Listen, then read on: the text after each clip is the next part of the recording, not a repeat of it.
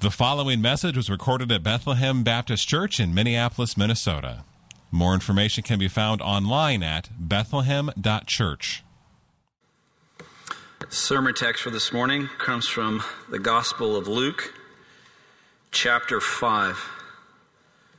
We'll begin in verse 1. On one occasion, while the crowd was pressing in on him to hear the word of God, he, Jesus, was standing by the lake of Gennesaret, and he saw two boats by the lake. But the fishermen had gone out of them and were washing their nets. Getting into one of the boats, which was Simon's, Jesus asked him to put out a little from the land. And he sat down and taught the people from the boat.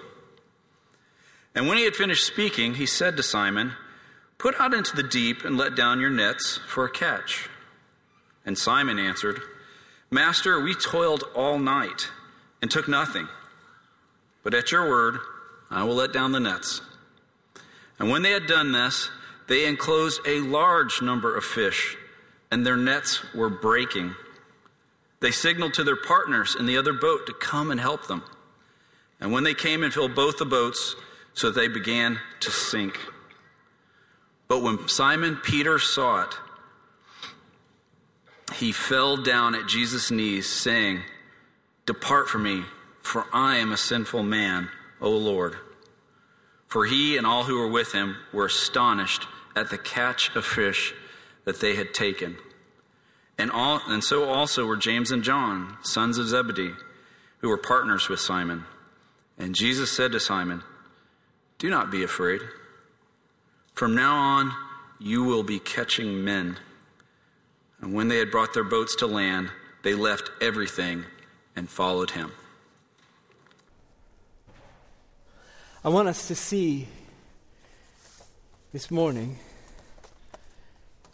the glory of Christ revealed in 5 ways in this text. I'm just going to use 5 verbs.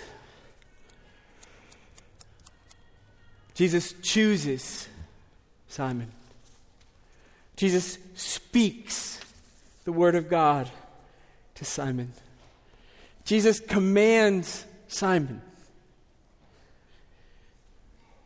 It's the third one. Fourth, Jesus reveals himself, his divinity, to Simon. And fifth, Jesus commissions Simon. So Jesus chooses, Jesus speaks, Jesus commands, Jesus reveals, Jesus commissions. And though this account records Jesus' unique engagement of the apostle Simon, Peter, who has a central place in early church history, I believe that Jesus engages each of us as his people in those 5 ways, each of which calling forth a faith and a trust and a worship from us as he chooses, speaks, commands, reveals, and commissions us. So let me pray. I just fall right into this text. I just want to invite you to fall into it with me. Father in heaven, now we ask by the power of your word and the grace of your Spirit that you would put us in Peter's place as one of your blood-bought people. You have chosen us. You've spoken your word to us. You have commanded us. You've revealed yourself to us, and you have commissioned us. And I pray that, like the disciples in this text, that you would work in us a faith, a deep faith that would enable us to count everything as loss compared to the surpassing greatness of knowing you, that we might leave everything in our heart that we value, that it all would be replaced with the treasure of the Lord Jesus. So come and work in our hearts, I pray. In Jesus' name, amen. At this point in the Gospel of Luke, in Jesus' earthly ministry. It's underway. Jesus is preaching in the towns and synagogues in the region of Judea. And it's during this time that Luke tells us that Jesus called his disciples. He began to call his disciples, the 12.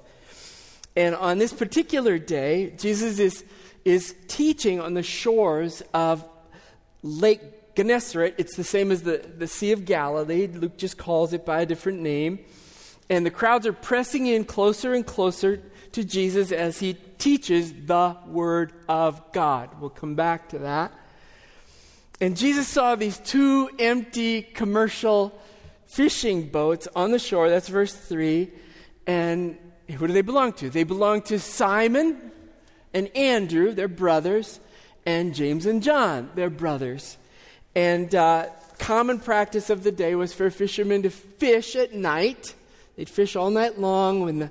When the waters were cool, the fish would come to the top. They'd cast down their nets. They'd haul in their fish. They'd come on shore, dispose, that's not a good word. Put their catch on the shore, repair their nets, probably go to sleep, and then get ready to go out and fish again the next night. So now that the fishermen are tending their nets on the shore, and now here's where the encounter, not only with the four, but it really keys in on Simon, and I'm going to key in on Simon, but know that Jesus is calling all four apostles to himself in this account. Jesus chooses Simon.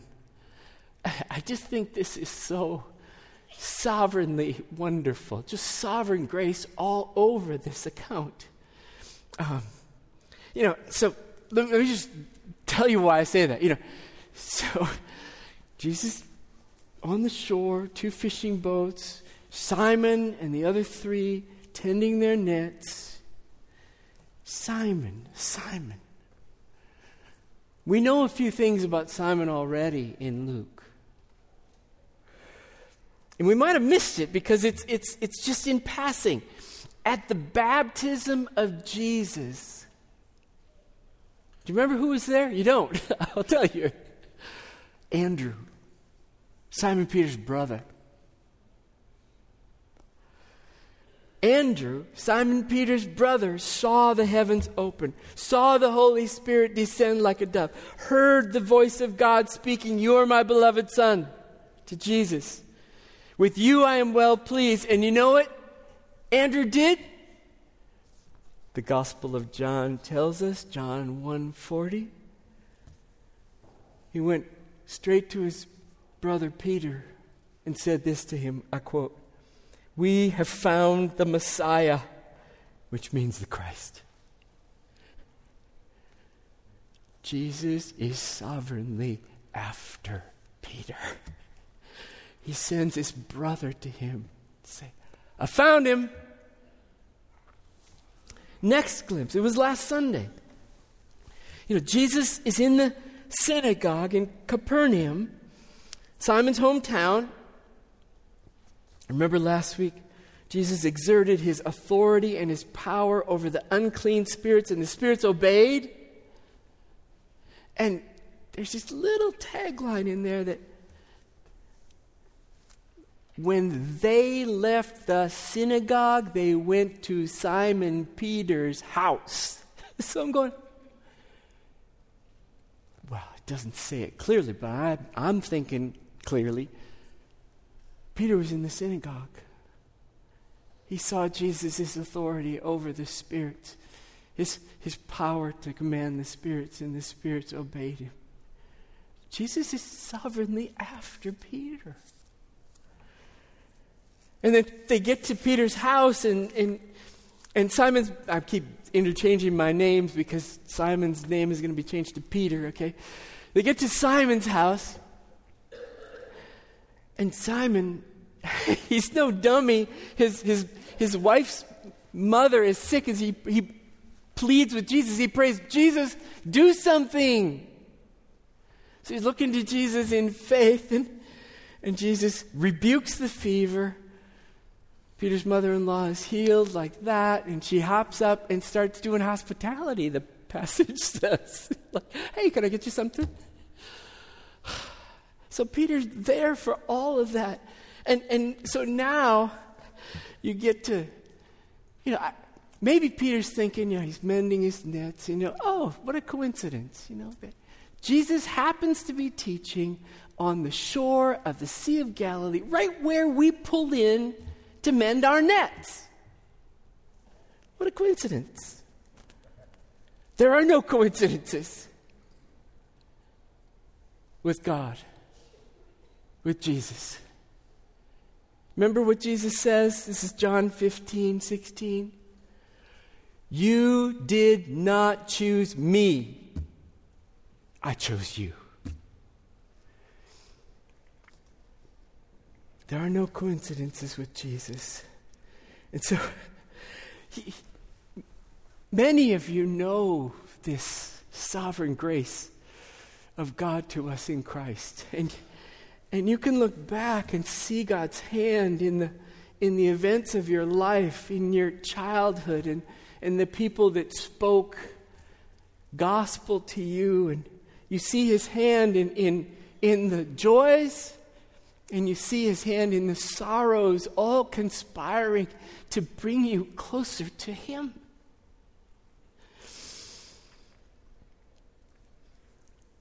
So we know this. We who believe. We know this sovereign grace of Christ where he comes after us in the events of our lives and speaking in, revealing himself to us. And if you don't know Christ by faith yet, we prayed before the meeting that you might have eyes to see and ears to hear.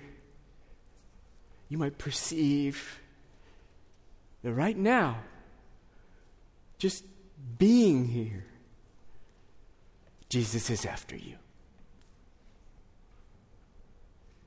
to enfold you into his grace. Jesus speaks the word of God to Simon. There's this sizable crowd gathering, and the crowds are pressing in closer and closer. So Jesus, in response, backed up against the water is the impression I get. He climbs into one of the two boats, and guess whose boat he climbs into? They're empty. Peter's, Simon's. And he asked Simon to push the boat out from the shore so that he could finish teaching from the boat. So Simon hops in. I assume Andrew hops in as well, because a little later it says they let down their nets. They push out from the shore, and this is just good acoustics in play here. Water's this great theater for sound. I thought of an illustration. It's kind of funny. I was on a junior high Bethlehem camping trip in the Boundary Waters. It's a canoe trip with Brad, a long time ago with one of my sons. And we're setting up camp on one side of a lake in the Boundary Waters. And there's this couple from Bethlehem that's on the lake, and they have two little dogs. They're on the other side of the lake. We cannot see them, but we can hear them. We can hear them. And we can hear their little dogs barking and yipping and barking and yipping and barking and yipping and barking and yipping. All I'm saying, Jesus knows what he's doing. He pushes out in the boat, get a little space. His voice can carry. It's like a non-electric amplifier, and he finishes speaking to the crowd. And even in this, it's not lost on me his particular sovereign grace for Peter. He's speaking to the crowd, right? Big crowd. His voice is carrying like crazy. But who has a front row seat? Peter. He doesn't need the water to talk to Peter. It says, Jesus is sitting. The pictures of Jesus standing in this boat teaching. No. Luke says Jesus is sitting. Probably only fools stand up and walk around in boats. Jesus is sitting. Peter is sitting. He might stand from time to time. And Jesus is finishing his teaching of the Word of God. it doesn't say, actually, I didn't say it right necessarily. You might misunderstand. It doesn't say he was teaching from the Word of God, right? It says he was teaching the Word of God. He's speaking with all the authority of the Son of God, such that what he speaks is the Word of God. You think, what is Jesus teaching? What is he saying? We can piece together Luke 4:43. He's teaching the good news of the kingdom of God. So he's communicating that the Messiah has come to earth. We saw this earlier in this season of grace, this year of the Lord's favor. He's on a mission to suffer and die for the forgiveness of sins, for the salvation of all who will come to him. The good news of the kingdom. And he's come to demonstrate his power over sin and death and the devil as a foretaste of the consummation of his kingdom yet to come. That's what he's preaching. I take it.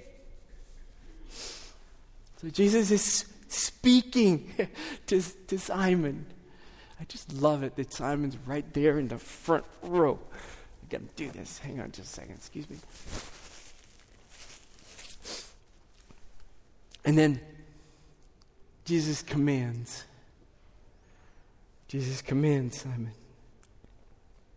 Verse 4.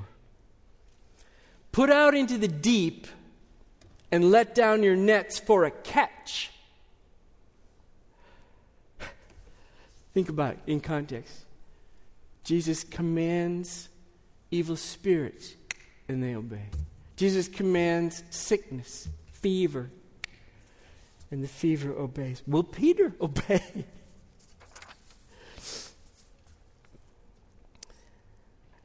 Peter first replies with reluctance.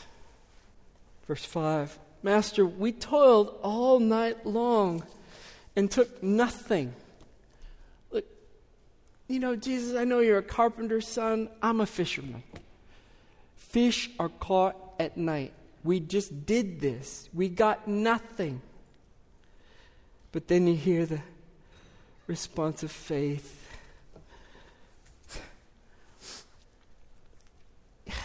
I wonder, does it bother you that Jesus speaks to us in commands? Does that bother you? The whole New Testament. Greek is really clear what's a command, what's an imperative. It's really clear. Does that bother you that God speaks to us in commands? That Jesus speaks to us in command. You're teaching them to obey everything I have commanded. Wonder if it bugs you. Probably bugs maybe most people, most Americans, I was going to say. He is Lord. He speaks the word of God. He is the Christ. He is the Messiah. He has the right and authority to tell us what to do. He is God. He's not out of line.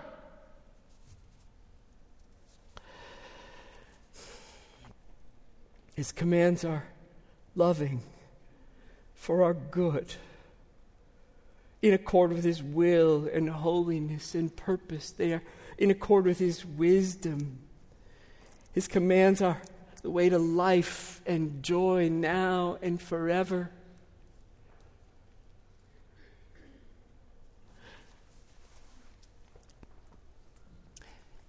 Some of us might think, well, those commands, they just flop right into legalism, so that's why I kind of push away from those commands of Jesus. I'll give you an illustration. I've had a doctor in South Minneapolis, or I had a doctor in South Minneapolis for, probably 20, 25 years on Bloomington Lake Clinic. Actually, that's the clinic I went to as a child. It's just, it used to be there. It burned in the riots, and my doctor retired because of the riots. So that's a loss that I've experienced. So 25-year doctor. I love my doctor, and my doctor loved me. This is crazy. I had a charismatic, Catholic, Jesus-believing, Jesus-worshiping doctor.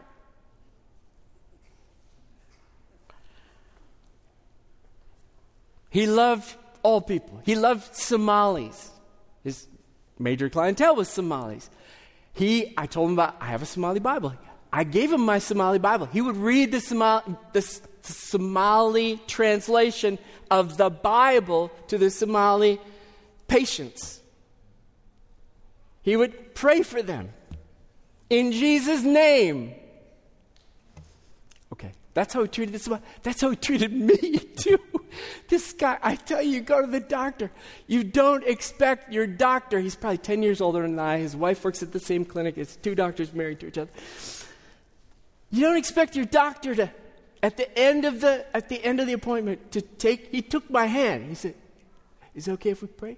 So I say, "Sure." I'm kind of doing this. He puts his hands over my hands, and he prays for me, and for my family, and for my spirit, my hope, for my faith, for my body. In Jesus' name, amen. And then he writes a prescription. And I take it home. I take it to the pharmacy. I take the medicine home. And when I look at that medicine, I go, what? Okay, I got this prescription. I ain't taking this because it would be legalism if I did. Right? No. I take the prescription at the command of the doctor because he loves me. This is what the obedience of faith is in the Bible. We obey in faith by trusting Jesus. His command is for our good. He loves us for our joy. We obey him and find life. So I hope the commands of Jesus don't bug you. Latch on to the obedience of faith. I didn't obey my doctor so that he'd love me. Right? I don't obey Jesus because to show him, to make him love me. No, I love him because he first loved me, and I obey him because I know it's for my good. So, Peter, verse 5. Simon answered, "Master, we toiled all night long and took nothing, but at your word, I will let down the nets." There's the obedience of faith. In verse 6, and when they had done this, they enclosed a large number of fish, and their nets were breaking. I looked up, I've seen these little pictures of this haul of fish that's threatening to sink these two boats, and I just looked up the fish because somehow in the movies or in the sketches, it's a bunch of little fish and things like. It's not. I mean, here's what's in the Sea of Galilee at this time. Think of small, medium, and large. Sardines, small. Barbels, gigantic, huge carp, like big, fat Mississippi River type ugly carp. Mushed, were the size in between the two, going up to 18 inches long. This is quite a collection of fish. And the nets are so unmanageably full. Verse 7. They, I take that to mean Simon and Andrew in the boat with Jesus, signaled to their partners, James and John, according to verse 9, in the other boat to come out and help them, and they came and filled both boats so that they began to sink. It's a very good fishing day. If you've ever gone fishing, you've never had a day like this. What is this, 6 months worth of income for a commercial fisherman? Maybe a year? I don't know. This is a lot of economic prosperity for commercial fishermen.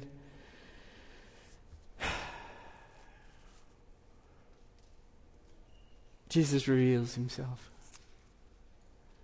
It's striking to me that, Jesus looks at the fish, but he's not caught up in treasuring the fish, scheming about what to do with the fish. He's caught up with Jesus. Verse 8. But when Simon Peter saw it, the multitude of fish, he fell down at Jesus' knees, saying, "Depart from me, for I am a sinful man, O Lord." For he and all who were with him were astonished at the catch of fish that they had taken. And so also were James and John, sons of Zebedee, who were partners with Simon. "Depart from me, for I am a sinful man, O Lord."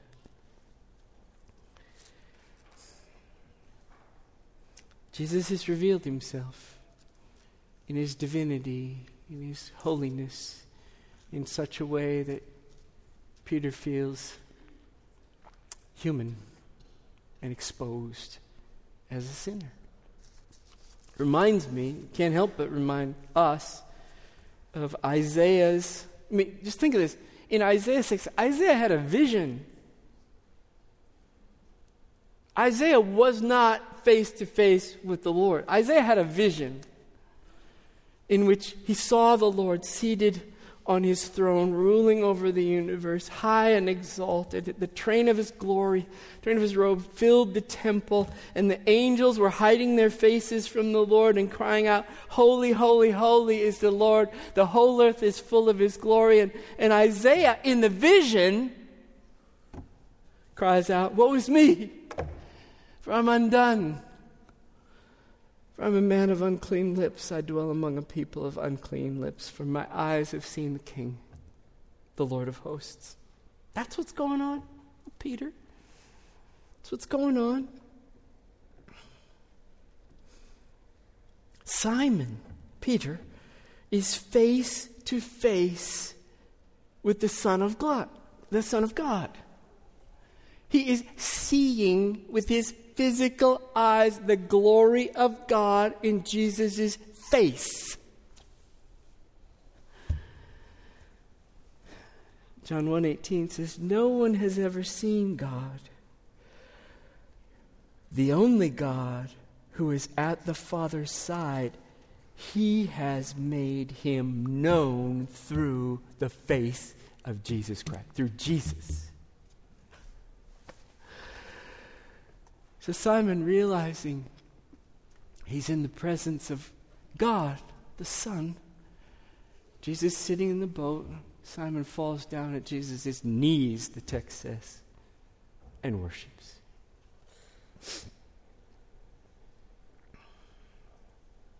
Now, Jesus commissions Simon.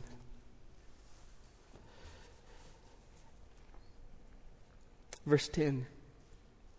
Here's where Jesus starts with Simon's awareness of his own sin. "Do not be afraid." I just link it all back to the gospel, to the news of the kingdom.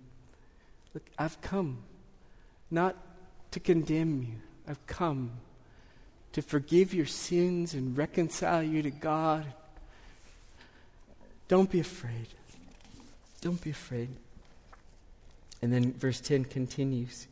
"From now on you will be catching men." And, little did Simon know that after Jesus died and rose from the dead and was ascended to heaven, and poured out his Spirit in Acts chapter 2, that he would catch men, as is described in the first few chapters of Acts. It's amazing. I thought of this. Put out into the deep. It's almost like this account is a dry run parable for what's coming.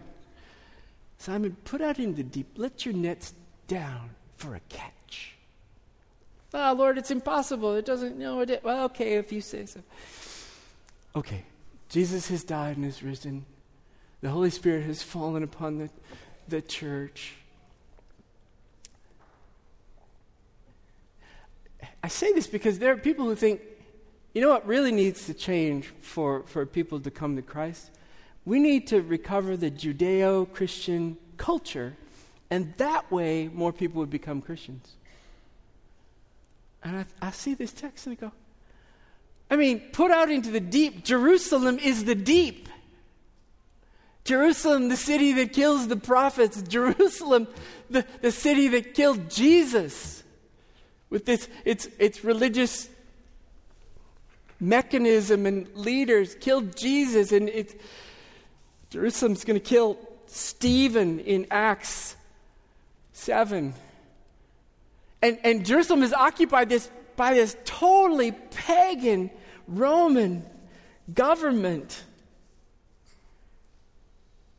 It's going to kill Peter. And it's going to kill Paul. I mean, this is the deep. Jerusalem is the deep. Peter, put out into the deep. Let down your nets. Speak the gospel. Let's just see what happens. Trust me. Acts 2. And Peter speaks, he preaches. And those who received his word were baptized, and there were added that day 3,000 souls. That's a pretty full net. Acts chapter 3. Peter preaches again. And many of those who had heard the word believed, and the number of the men only, not counting the women, so it's more than this, came to 5,000. Acts 5. Reports of the widening influence of this man fisher, this people fisherman. And more than ever, believers were added to the Lord, multitudes of both men and women.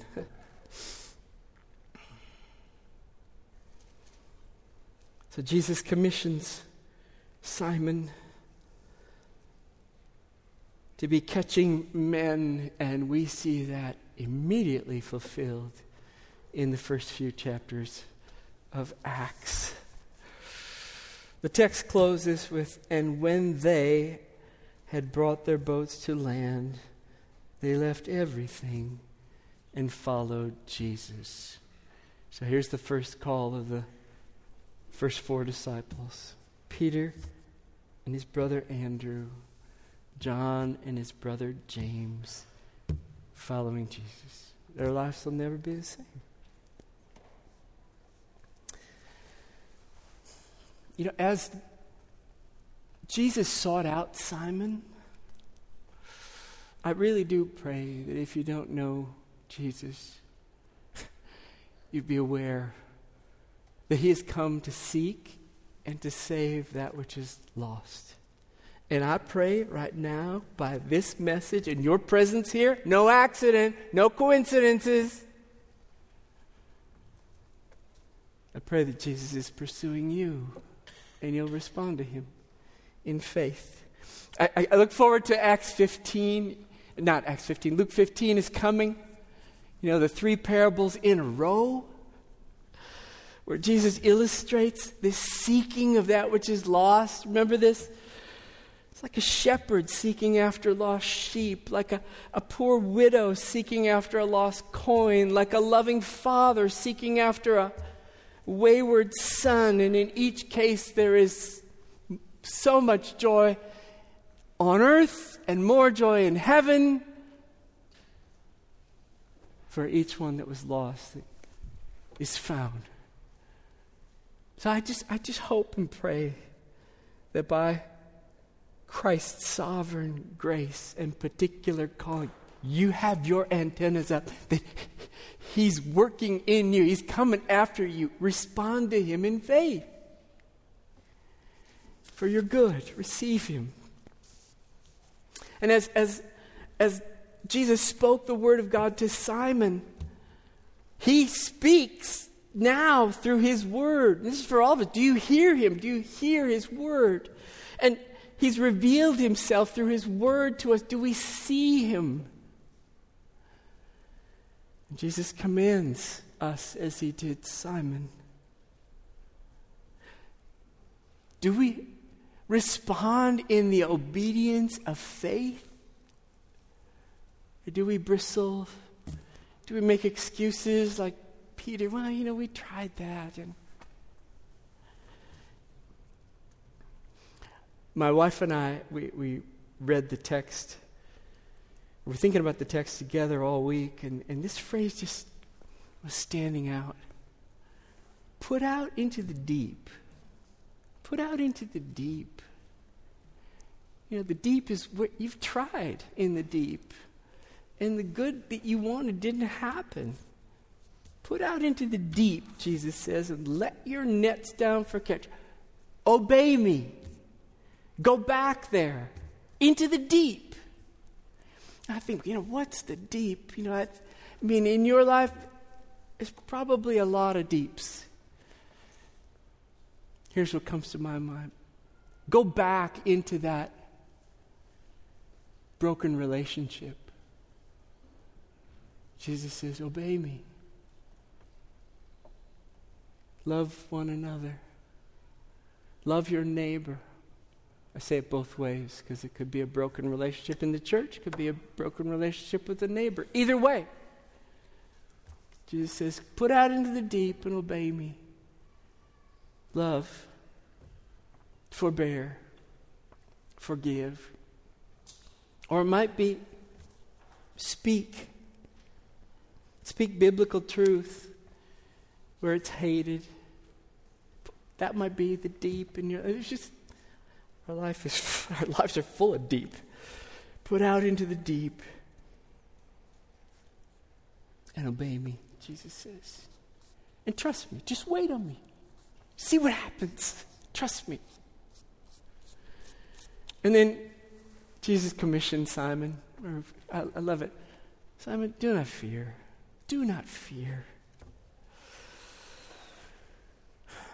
You're forgiven. You're cleansed. From now on, you will be catching men. Catching people. Making disciples.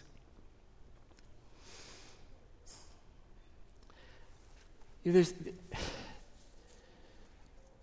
In thinking in terms of evangelism, the deep would be, those relationships closest to me, like my family members, where I've tried speaking the gospel and it doesn't go very well. We fished all night.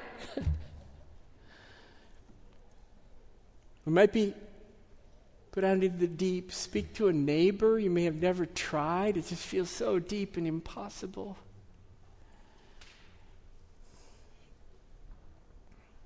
Put out into the deep. Let down your nets. Do not be afraid. From now on, you will be catching people, making disciples for me. That's the commission that Peter receives from Jesus. And that's the commission that marked his life. And I just pray for Bethlehem. At such a time as this, I heard 3 stories of how different people were saying, God has been doing something this last year among us. And birthing a humility and a love, kind of knitting together a community. And it's not lost on me that when God does that in believers, it's not just for us. It's that we might bring others into the community of grace to love Jesus with us as we love each other. Father in heaven, thanks so much for your word. It's just so good to us. It's rich with your grace and mercy. You've chosen us in Christ. You speak your word to us.